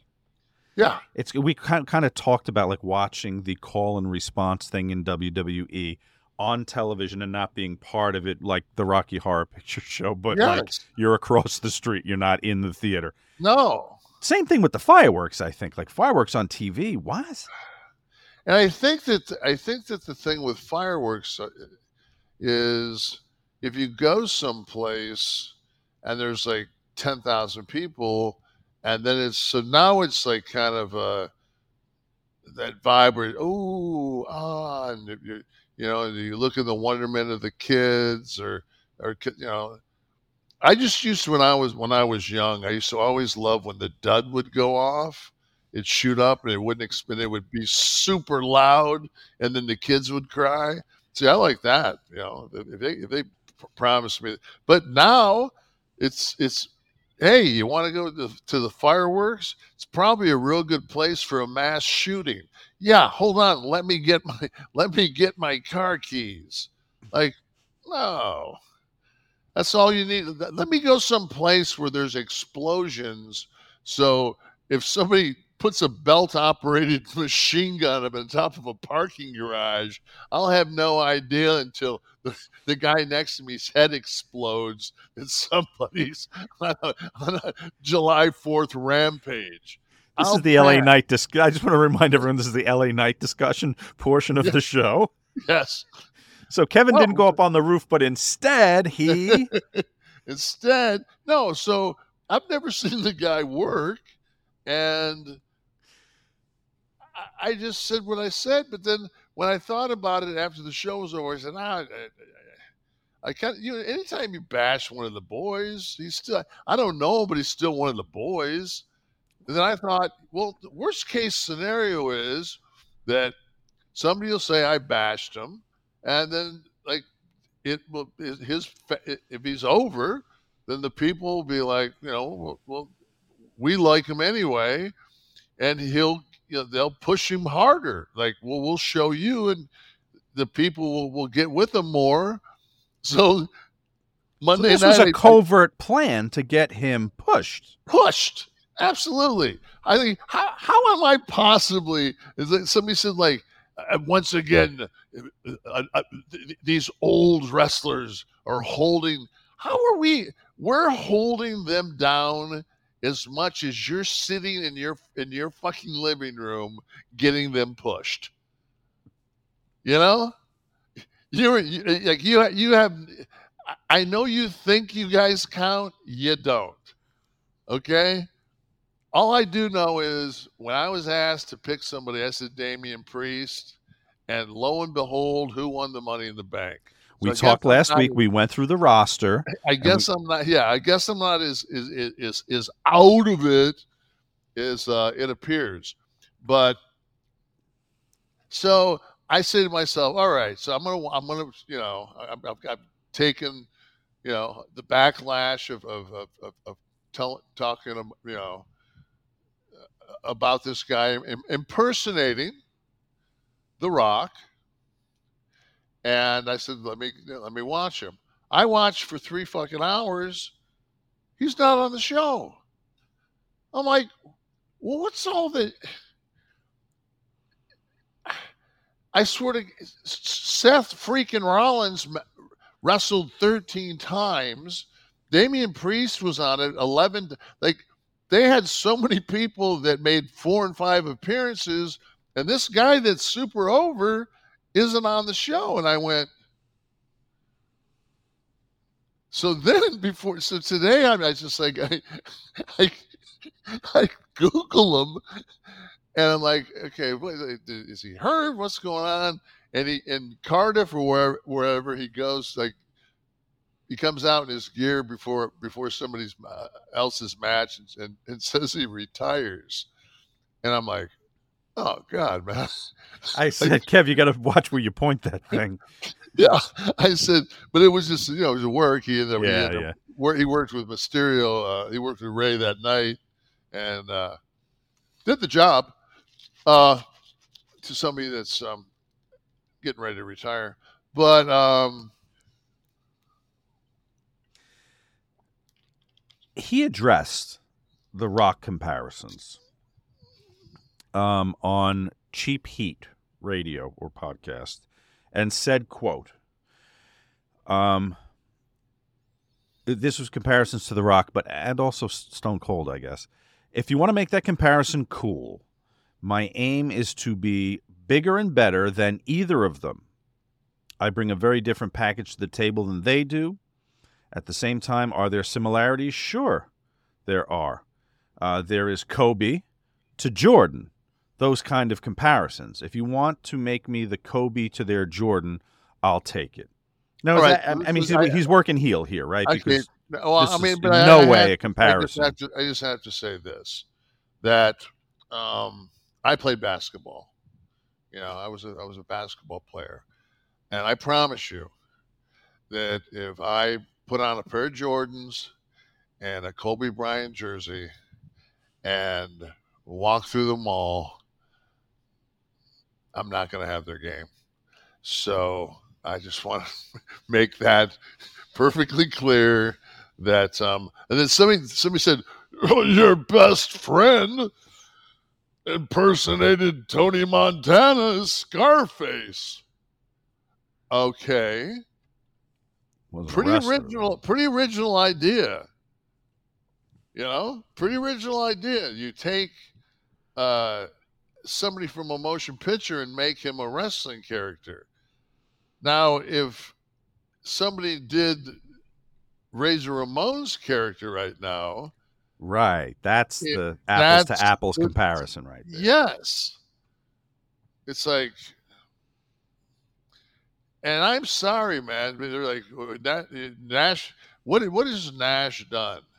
Well, I'll tell you something right now. I don't know LA Knight. But I guarantee you one thing. You impersonate Big John Studd. I know that. I guarantee you that he's on a guaranteed contract. I promise you that. Oh, so you're saying some of the residual effects of having a Nash come before you. Of having Mr. Nash. AKA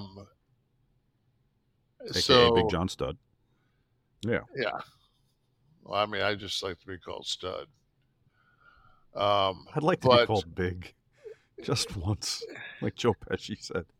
I wish I was big just once. So it's just like, you know what? I'm not gonna apologize because I think it's a blatant ripoff, but I didn't mean any harm. I haven't seen the guy work. Please don't, just to appease me, do a Tiger Driver. Because no matter how Kenny Omega wants to dissect that, I took 2 courses, two semesters of physics in college, and once you start the gravitational component of anything, you can't correct it. So if your top of your skull is 8 inches from the canvas and the guy's already let go of you, you can't adjust. There's no adjusting. So all you can do is turn into it more, so you get a better chance of blowing the disc out of your neck. So, like I said, I really enjoy watching Kenny work. So I mean, I would hope that he doesn't do that again. But I've also heard Kenny tell a lot of people in the last couple of months he doesn't know how much longer he's going to be doing this. So, well, I want to bring up what Kenny said in a minute, but I don't want to get off the LA Knight thing. There was an editorial piece. Did you read the op-ed piece from Cage Side Seats? It was by a M. Gomez. I don't want to read the whole article, but I'm sorry, where did he work at? Cage Side Seats. No, I mean as a wrestler, you mean. What was his working name? Well, let's click him here. Let's go in. He's a contributor. Previous work, he wrote for the Sportster, sports anchor for Double X Sports Radio in San Diego, and he enjoys time with his wife in and out. So, but he's never been in the ring. It's not listed in his credits if he was. Okay, all right. So he's going to tell Dale Earnhardt what it's like to be in a car going 190 miles. Well, but you know what? You can not be in a film, but be critical of the film, or not be a baseball player. Not if you're telling me I'm wrong. Well, let's see here. Let's see what he says here. But he's actually saying Big Diesel is wrong. Big John Studd, please. As a contributor and reader of this site, it would be easy. Studd was never world champion. To dismiss this story by saying it doesn't matter what Kevin Nash thinks. Instead, I'm sitting here going, what? For those of you that missed it or need a refresher, here's what Nash, a.k.a. Big Daddy Cool Diesel, had to say about WWE's fast-rising star. Quote, am I the only one that sees an absolute rip-off of The Rock, to the point where he cut the promo on effing Logan Paul or whatever the F his name is, and he said, yeah, stick it. The only thing that he didn't do was turn the mother sideways. Jesus Christ, what does everybody have, amnesia? There's nothing original. Oh, man, his promo, his effing promos. Finally, LA Knight has come back as a white guy. I popped. Before I dissect Nash's comments, I must ask, can anyone not see the blatant similarities between Knight, Steve Austin, and The Rock? If someone asked me to describe LA Knight, I'd say if Stone Cold had a baby with The Rock, it would be LA Knight. Now, whether being a ripoff is a bad thing... That's very woke. The two guys having the child. Yes, I didn't know anybody actually believed that a man could give birth. It's such so that this site is blocked in Florida. DeSantis has cut all internet access. It should be. Let's go. Here we Taking go. inspiration from others. Whether being a ripoff is a bad thing is something I'll get to in a minute, but I don't understand the intention here, especially when one remembers how Nash spent almost his entire career surrounded by such exquisite knockoffs of Billy Graham, Ric Flair, Harley Race, The Crow, and Scarface Tony Montana, to your point. So, The Crow, again, a film. A comic book / movie character, and... So that you have to bring both Scott and Steve Borden brought life to a entity that was not a professional wrestler. So to that I tip my hat. Gotcha. It says, while creating an authentic character is most favorable, taking inspiration from others isn't the worst thing a wrestler can do, especially when it leads to something as good or better There's some interesting words being used with The Rock and LA Knight. As good or better. We'll continue. Give the benefit of the doubt. Thanks, No, we're Nature. done with this guy. We're not giving him another second airtime. You don't. He's done. You don't want to know him. what. I don't give. No, I don't, and I don't want to waste another F-bomb on him. So he's done. Thanks a lot. Enjoy your In-N-Out burger. Watch LA Knight. Watch LA Cop. Watch Chicago Fire. Watch whatever you want to watch. I tried to watch the guy last night. Like I said, I watched for 3 hours. Dude didn't show up. So I guess they're going to wait till whatever the next Raw is, and then he'll come back there. I just want to give the summary of the article where he thought maybe old Diesel was just talking out of his gas tank. Wow. Tying into the diesel trucks, gas tanks. Yeah. See what he did there? Yeah.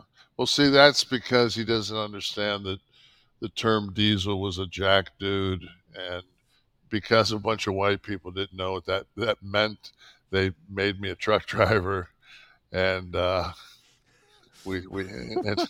you started with the I didn't horn. start with shit. Well, that was creative. Exactly. So, all right, let's get. You know what is even smarter than that? When you need tickets to your next event, GameTime.co, GameTime.co, or just put the app on your phone like I did. I got my Bruce Springsteen tickets the morning of the show, and tickets are a whole to-do these days when you have an upcoming event or something coming up that you want. The thing with Game Time, last-minute tickets, lowest price. You can get tickets now on Game Time for something coming up in the months ahead, but you could also go on the day before, the morning of, as I did. Look at their interface. I love their interface. They have seat views, meaning they have the map of the arena. We show this all the time on our show here, the map of the arena. You click on the seats have little amounts, little money amounts, and you click on it, and that's how much the tickets would cost through Game Time on that seat. They show you the view of the ice, the stage, the field, the court, whatever you are looking to buy through Game Time. The experience is fun. I track the tickets over time, too. If I have something that's coming up, I check Game Time every day or so. See what's going on with the prices. See where the prices are trending. I check the different seats that are available. And when I clicked it, it was in my wallet on my phone in minutes. And I just walked up to the venue, showed my phone, and I was in. Game Time is the place for last-minute ticket deals. Trust me, it's the fastest-growing ticketing app in the country for a reason. The interface is great. The prices are great. Buy your tickets in a matter of seconds. 2 taps, and you're all set. The tickets are sent directly to your phone. You don't have to dig through your email. Okay? So snag the tickets for your next event without the stress with Game Time. Download the Game Time app, create an account, use the code CLIQ, K-L-I-Q, for $20 off your first purchase. Okay? Terms apply. Again, create an account, redeem code CLIQ, K-L-I-Q, for $20 off. Download Game Time today. Last-minute tickets, lowest price guaranteed. We're back. Click this, the Kevin Nash Podcast. Hashtag Ask Nash. That's where you do this thing, where you want Kevin to address your questions. He'll answer it all, so feel free to ask it all. Like Mark Ashworth, who said, was there ever someone around to advise wrestlers on how to invest when making that Sting money? You do stocks, many do real estate, or is it down to the individual just to be smart? Absolutely individual. Or maybe one of the other boys that tells you what they're doing, or... If, I never had anybody tell me what to do. Who's somebody you would have listened to that you know is pretty good with investments or just money? Any of the guys known for their... I mean, later on, JBL, I would have. If I would have known, if I would have known John, Mm-hmm. But yeah, I really don't talk. Guys don't want to talk finances. Guys don't want to. You bring up money, and nobody wants to talk money. Well, your crew talked money frequently. Well, we talked money because we were using the information to leverage to make more money. But as far as you ask somebody what they get royalty wise, they won't even give you a ballpark. But did you ever I know you did a lot of real estate investing when you first got down to Florida, when you first started making money in WCW. Did you say to Scott, because Scott lived in Florida too, right? Like, hey, there's a parcel over here. Are you interested? You want to? No. Okay. What do we have in the house? We have questions in the house here? Oh, was our only question? No, we have more. WWE DX ECW. Hey, are you still cuddled in your Rugrats blanket? WWE DX, let us know. Hey, Kev, I know you and Triple H are close. Does he get pissed at you when stuff like this happens? What happens? Is that in reference to... Oh, the LA Knight stuff happened. No, he doesn't give a... No. We don't talk business. When he and I talk, we don't talk the business. Mm-hmm. It's not like Paul calls me up and says, "Hey, want to run this by you." No, but you know what might happen? This is just me going out on a limb. He may have a feeling about something, right? It's something in the back of your mind about maybe a talent or what to do with somebody. And then he hears something.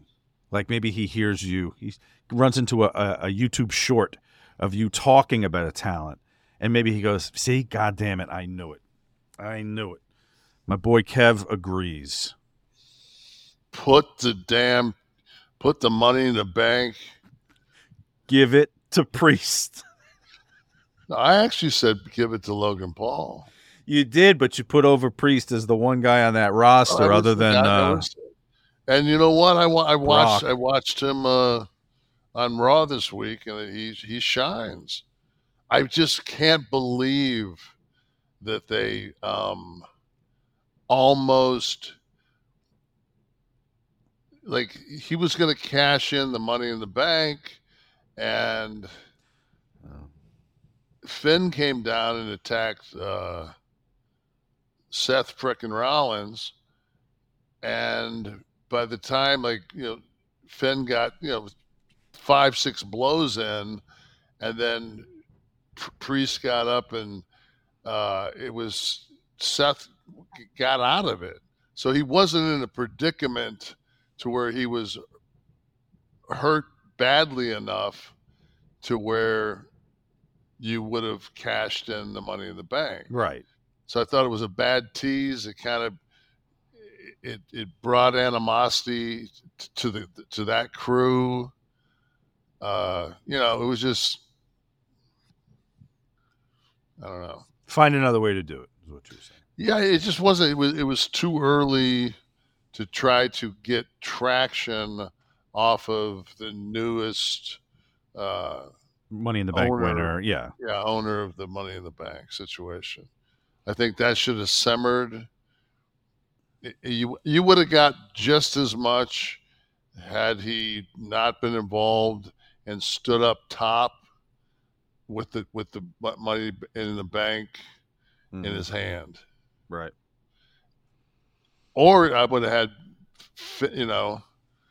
but Finn worked with him the week before, so it's a hard call, but it's just like I think that needs to simmer a little bit, because you don't want you want it to be used when it's going to actually make sense. Right. By the way, Steve Kaufman confirming that Triple H is a paying member of ClickThisTV.com. So I don't know if he's in the audience tonight, but I think he enjoys the Nash and Friends. He'd like to be on, by the way. Another question from the house. Our folks here. watching live, you can do so if you go to clickthisTV.com and join. You can watch our shows, ask questions every week. Brandon Granger, what are 5 essential classic movies someone needs to watch in their lifetime? Ooh.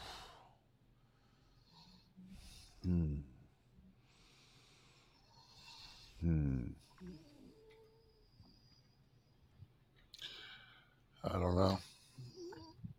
Crimes and Misdemeanors, Raging Bull, Lawrence of Arabia.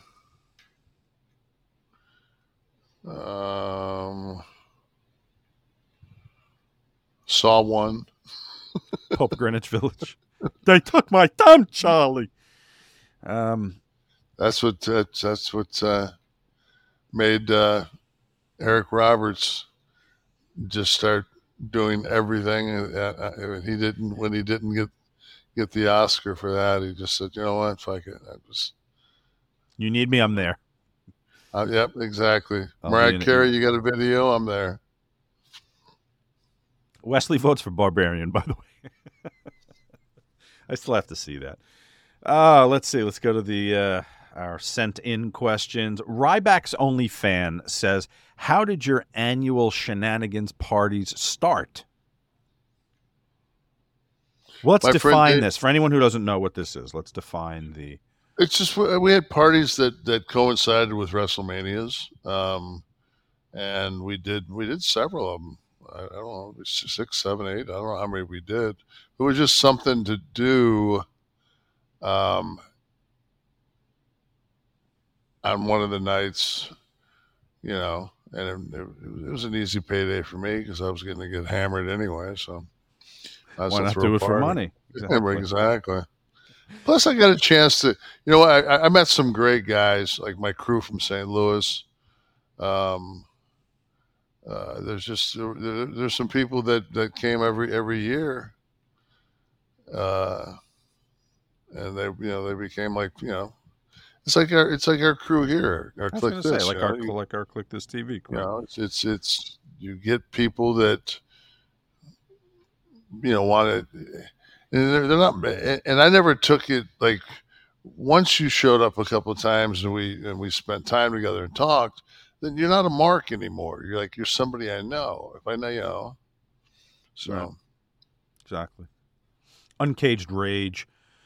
Where were you when Draws got paralyzed? And did you ever get to meet him? He recently passed, and I know he was a cool guy. You know what's funny? There was nothing funny about this, but I was talking to Sean Waltman last night, and I asked him if he knew Draws, and I said, you know, I didn't know him. I didn't know Draws. I think I met him once or twice when he was already in the wheelchair, backstage.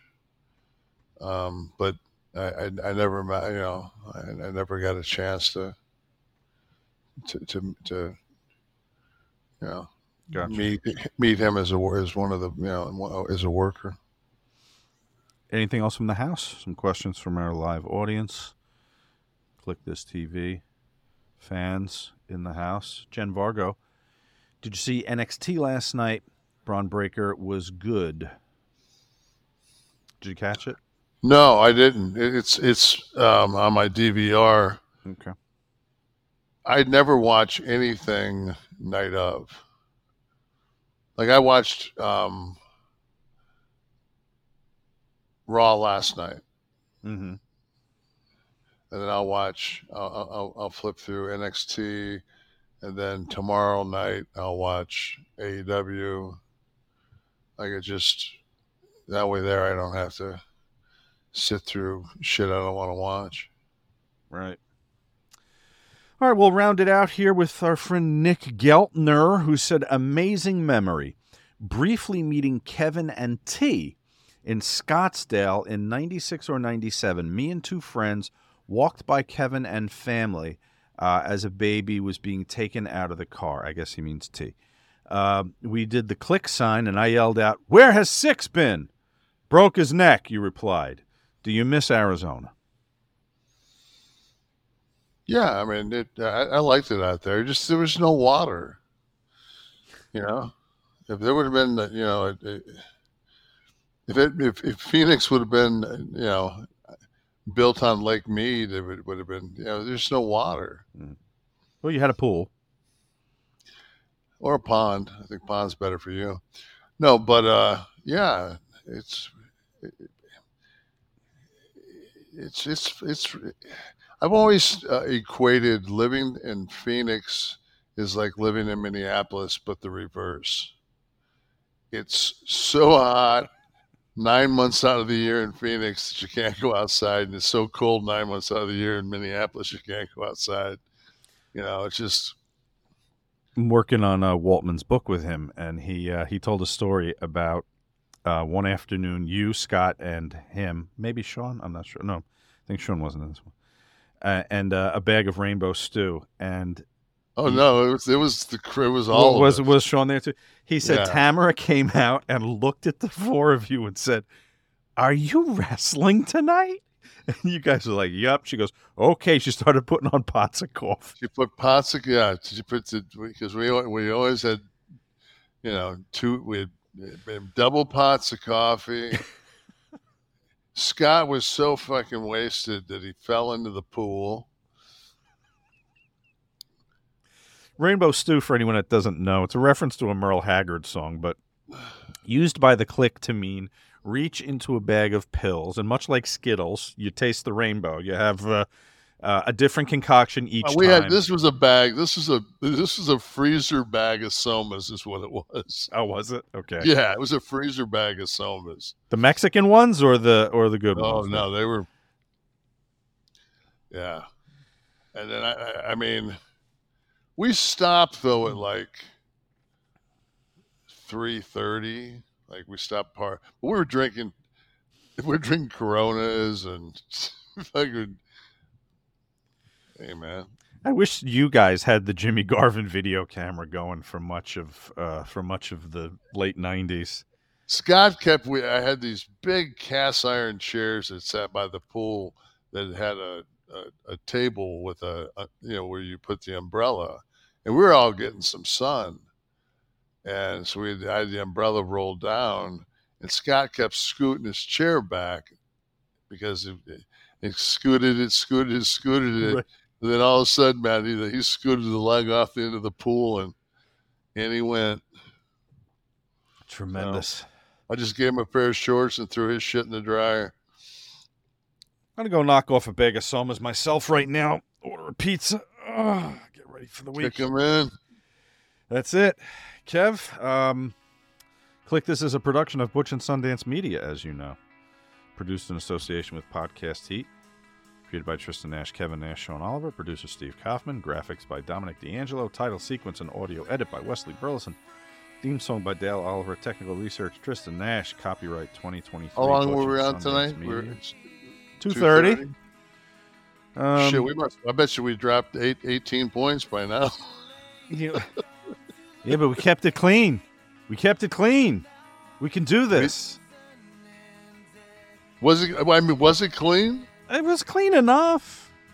I mean, it was, what was it, 60 in 5 minutes F-bombs last week? For anyone who doesn't know what we're talking about, we had a video partially monetized by YouTube because of excessive profanity.